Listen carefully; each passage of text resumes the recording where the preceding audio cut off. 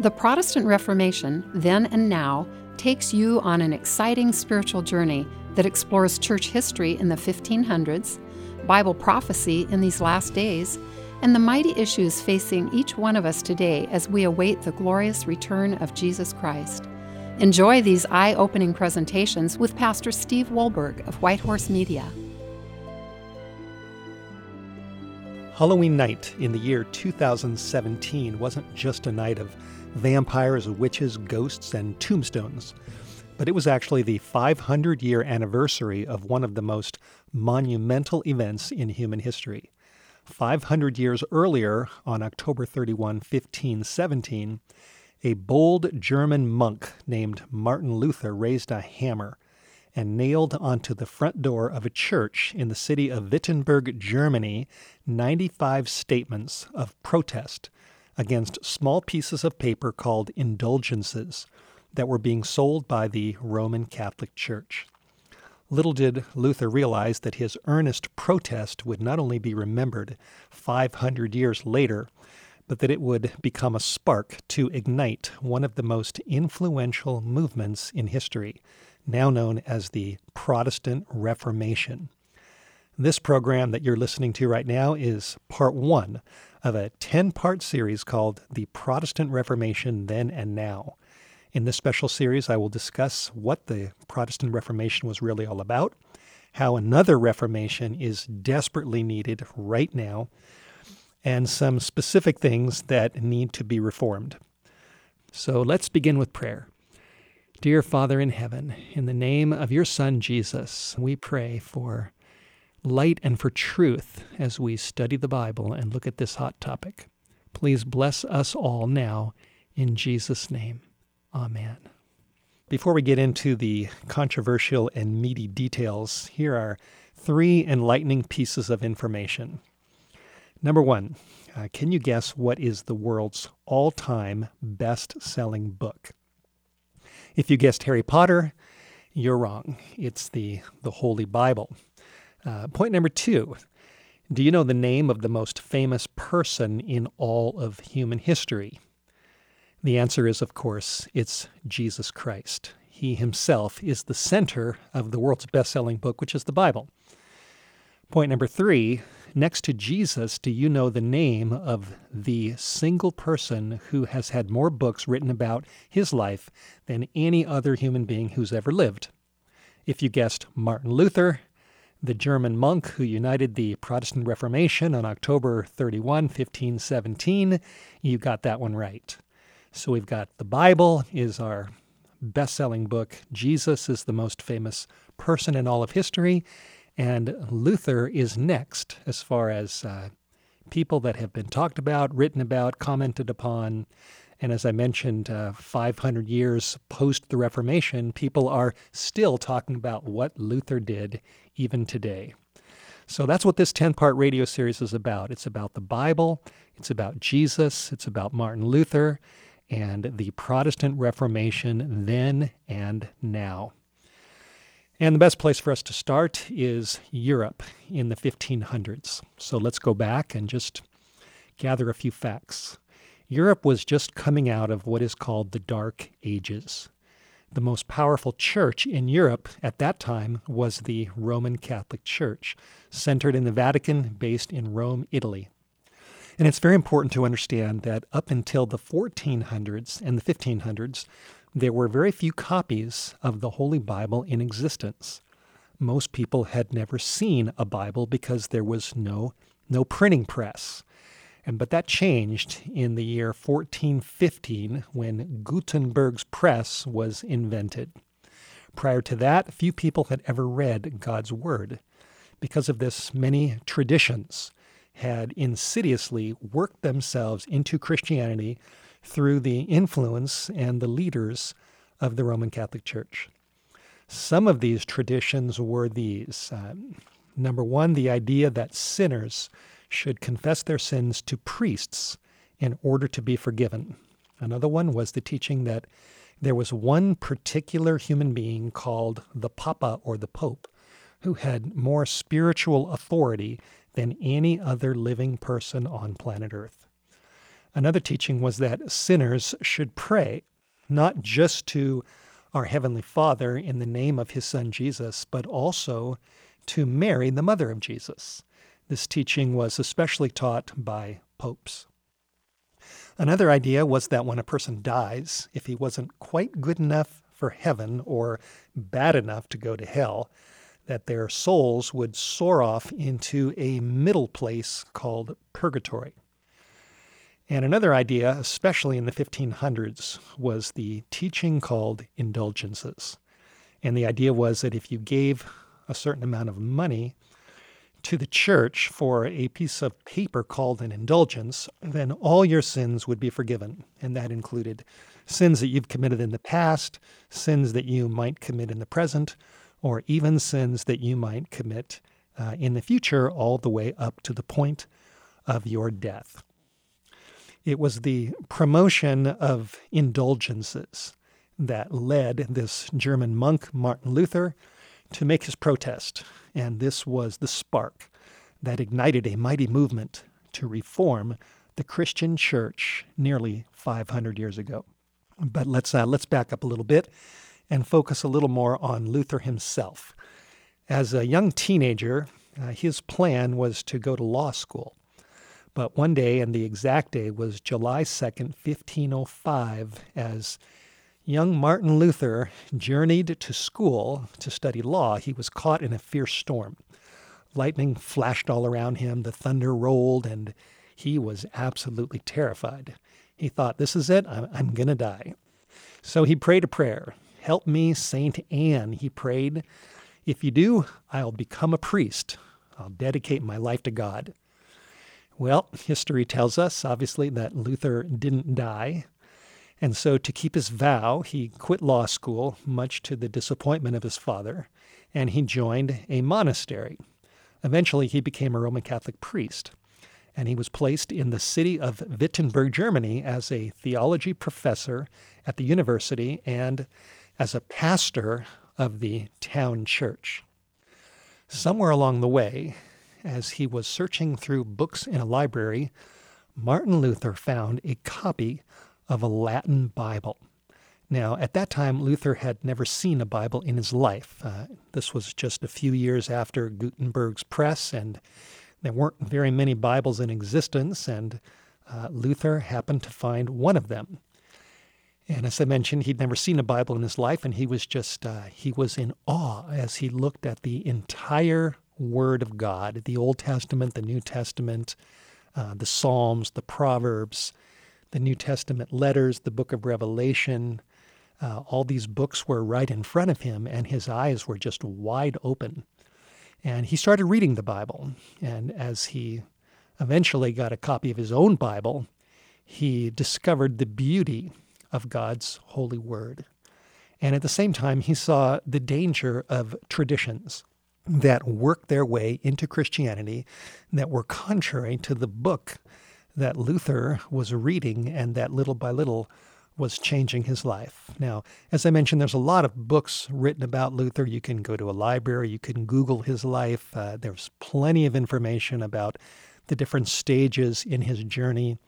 But as far as this series goes, and really as far as history goes, one of the defining moments was when the crisis hit, when a Roman Catholic official by the name of Tetzel was appointed to sell indulgences in Germany to raise money to build St. Peter's Church in Rome. Now, if we fast forward to the month of October in the year 1517, what happened was a lot of Martin Luther's church members in the town of Wittenberg had purchased these indulgences. They gave money to Tetzel or to other representatives of the church to buy certificates of indulgence, and they eventually started bringing them to Professor Luther. And they expected that he would agree that their sins were forgiven, past, present, and future. But by this time, Luther had been reading his Bible a lot. His eyes had been opened, and he knew that this just was impossible. He read verses like Romans chapter 1, verse 17, that says that the just shall live by faith.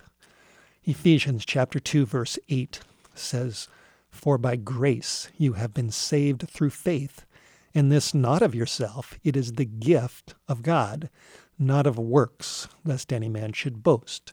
And of course, some of those works included paying money to Tetzel. And then there was John 3:16, which I'm sure Luther read many times, where Jesus said, "For God so loved the world that he gave his only begotten Son, that whosoever would not pay money, but whosoever would believe in him should not perish, but have everlasting life." Another verse is Matthew 15, verse 9, where Jesus taught, "In vain do they worship me, teaching for doctrines the commandments of men."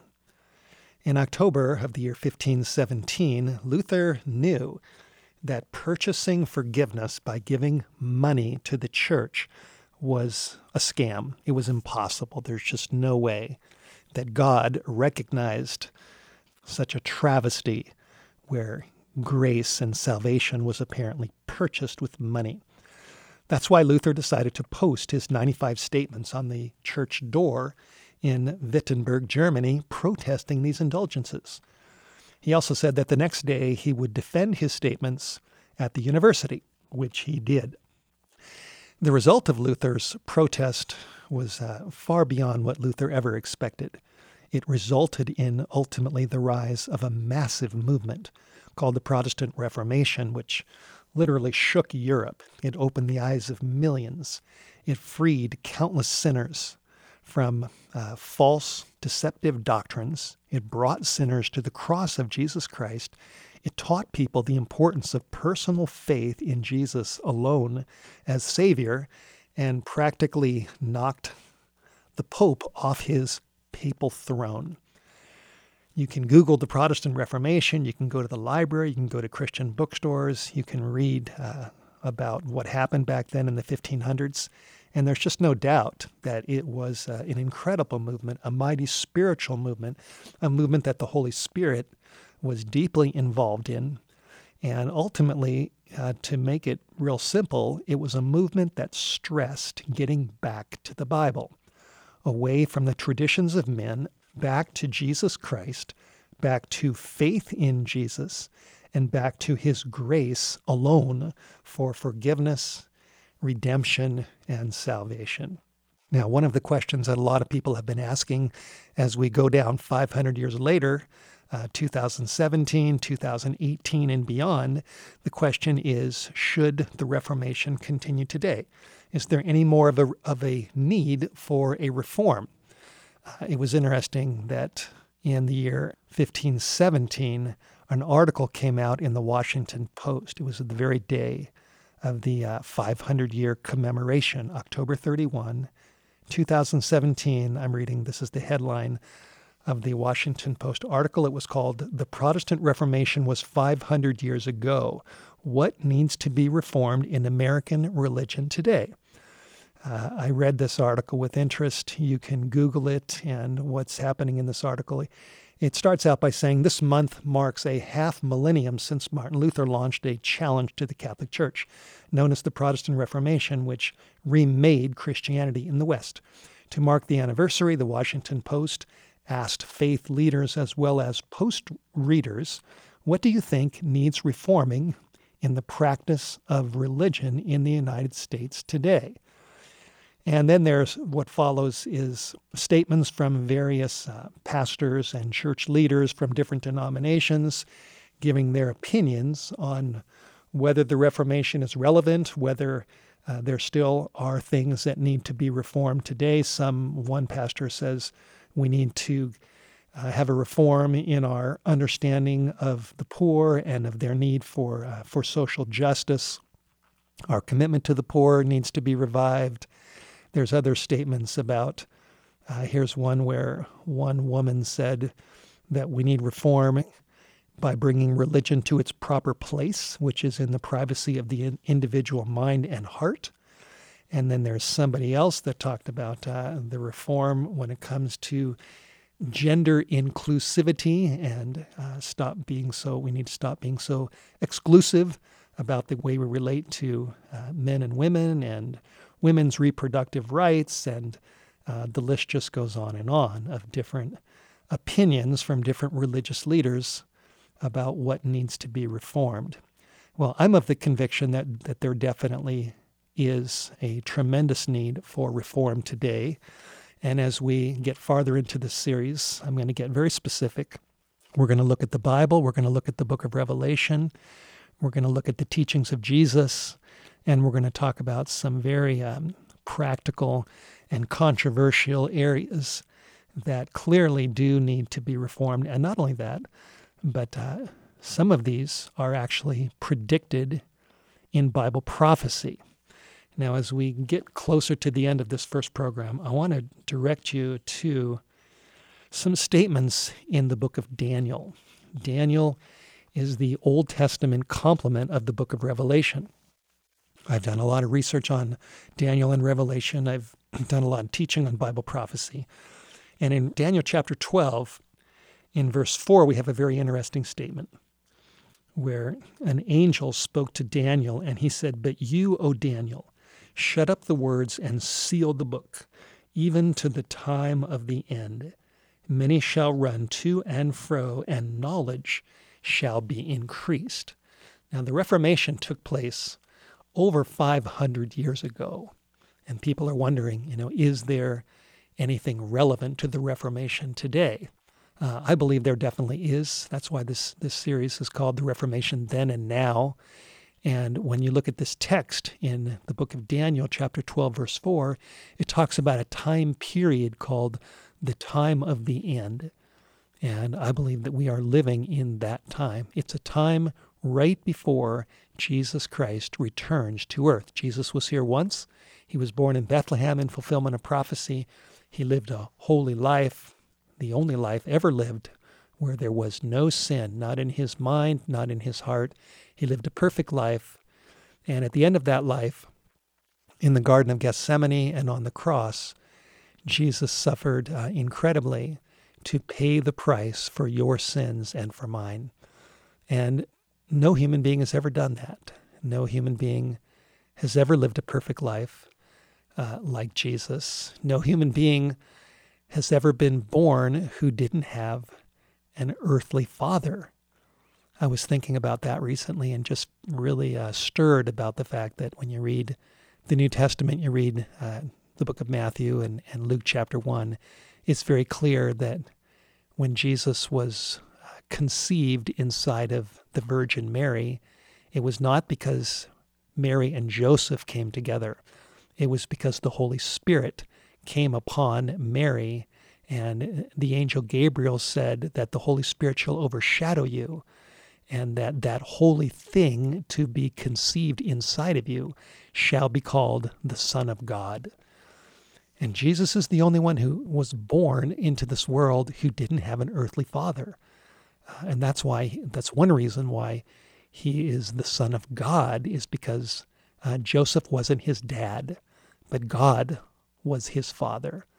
And there's just so many things that are unique about Jesus. He's the only one to live a perfect life. He's the only one to have pure, unselfish love in his heart. And he's the only one to pay the price for human sin. And he's the only one who did that and then rose from the dead. And when Luther finally discovered the uniqueness of Jesus, that he didn't need to pray to St. Anne and didn't need to pray to the saints and didn't need to confess his sins to priests, that really his salvation was centered in one person, just one person, and that was Jesus, it changed his life. And he became a mighty reformer, a mighty preacher of the Word of God, a mighty teacher of salvation by faith in Jesus alone, through grace alone, as he read the Bible alone, or as his main book. And so Jesus' life was unique. Luther preached about Jesus 500 years ago, and Bible prophecy predicts that we're going to come down the line to a time called the time of the end. And when the time of the end hits, Daniel chapter 12, verse 4 says that many will run to and fro, And from what I've studied, that actually has to do with the eyes of men running back and forth or moving back and forth on the pages of the scroll, on the pages of the books of Daniel and Revelation. And the prophet said that many shall run to and fro, and knowledge shall be increased. There's going to be an increase of information. There's going to be an increase of knowledge, an increase of truth down at the time of the end. If you go down to verse 9, the angel again spoke to Daniel, and he said, "Go your way, Daniel, for the words are closed up and sealed till the time of the end." So there's the time of the end mentioned twice. The time of the end is not the end. It's a time period right before the end where God is trying to get people ready for the end, ready for the return of Jesus when he actually comes back again in the clouds of heaven. And the very next verse, in verse 10, says, "Many shall be purified and made white and tried, but the wicked shall do wickedly. And none of the wicked shall understand, but the wise shall understand." Now, let's just put these pieces together. Verse 4 talks about the words of the book, which specifically apply to the book of Daniel. These words are going to be sealed up until the time of the end, and then knowledge is going to be increased.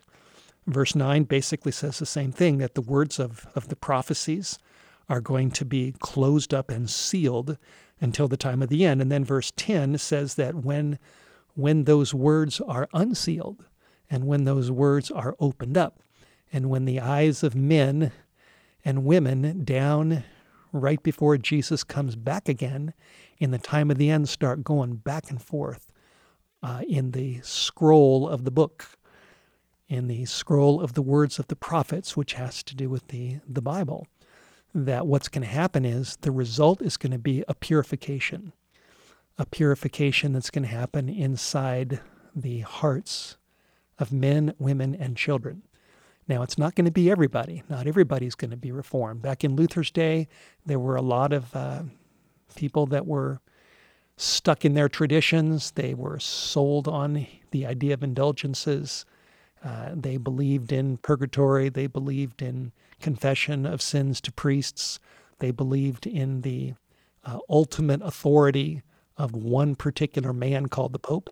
And when Luther began to challenge these views and teach people that instead of looking to the Pope, we need to look at Jesus, we need to look at the Bible, we need to look at faith, and we need to look at grace and trust in grace alone instead of the works of men, there were a lot of people that said, "No way, we can't go along with this."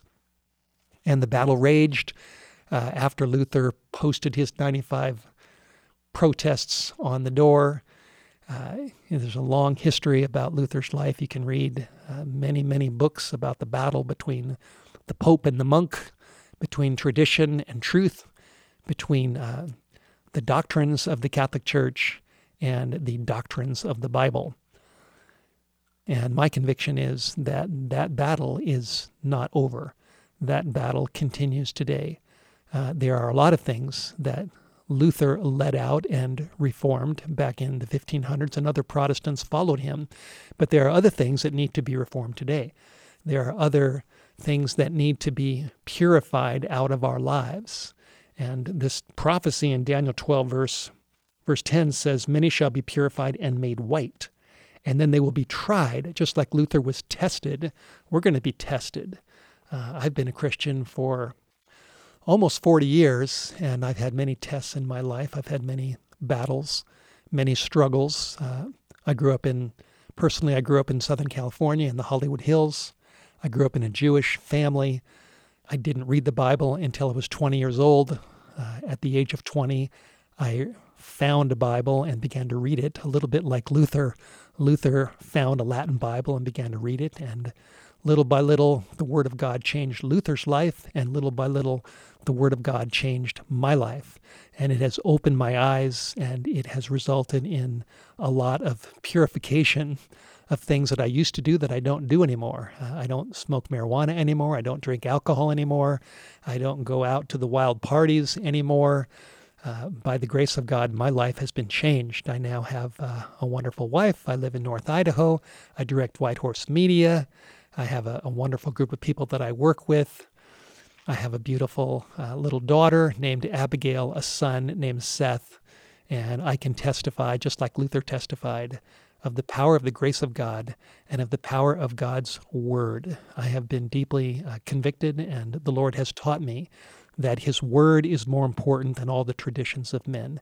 His Word is more important than all of the teachings and ideas and philosophies of men. One word from God is more important than 10,000 words from men.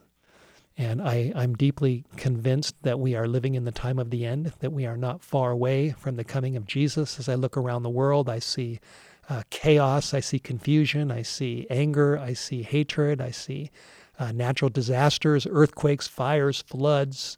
All the evidence is in for me, based on my reading of God's book, that we are living in the time of the end, that we are not far away from the coming of Jesus, that we are living in a time when God wants another mighty reformation to take place. And it's interesting that one of the things that led to the Reformation in the 1500s was the discovery and the invention of the printing press. It was through media, it was through printing that Luther's 95 statements were able to multiply in Germany and throughout Europe. And Luther eventually translated the Bible into German, and it was because of the printing press that people read that Bible. And Luther also wrote tracts, and because of his tracts, the Reformation spread throughout Europe and around the world. And today, we live in a time of media. We live in a time of radio, television, internet, satellite, YouTube, Facebook, social media, Twitter, etc., etc., etc. And I'm convinced that the time is ripe. It's ripe for the final Reformation, where the words of God are unsealed in the last days, where many shall be purified, made white, and tested and tried in the final hours right before Jesus Christ comes again. So that's what this series is about. This series about the Reformation then and now. Our next program is going to be very controversial, but completely historical and biblical, and it's called Martin Luther, Jesus Christ, and Antichrist.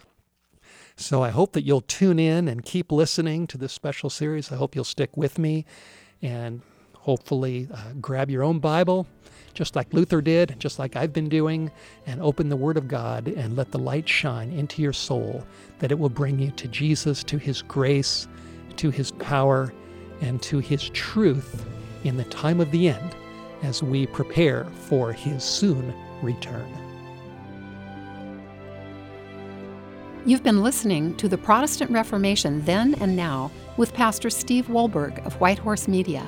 To learn more about this topic, order your copy of the inexpensive pocketbook titled The Vanishing Protestant by calling 1-800-78-BIBLE, by ordering online at whitehorsemedia.com, or by purchasing the ebook on Amazon.com.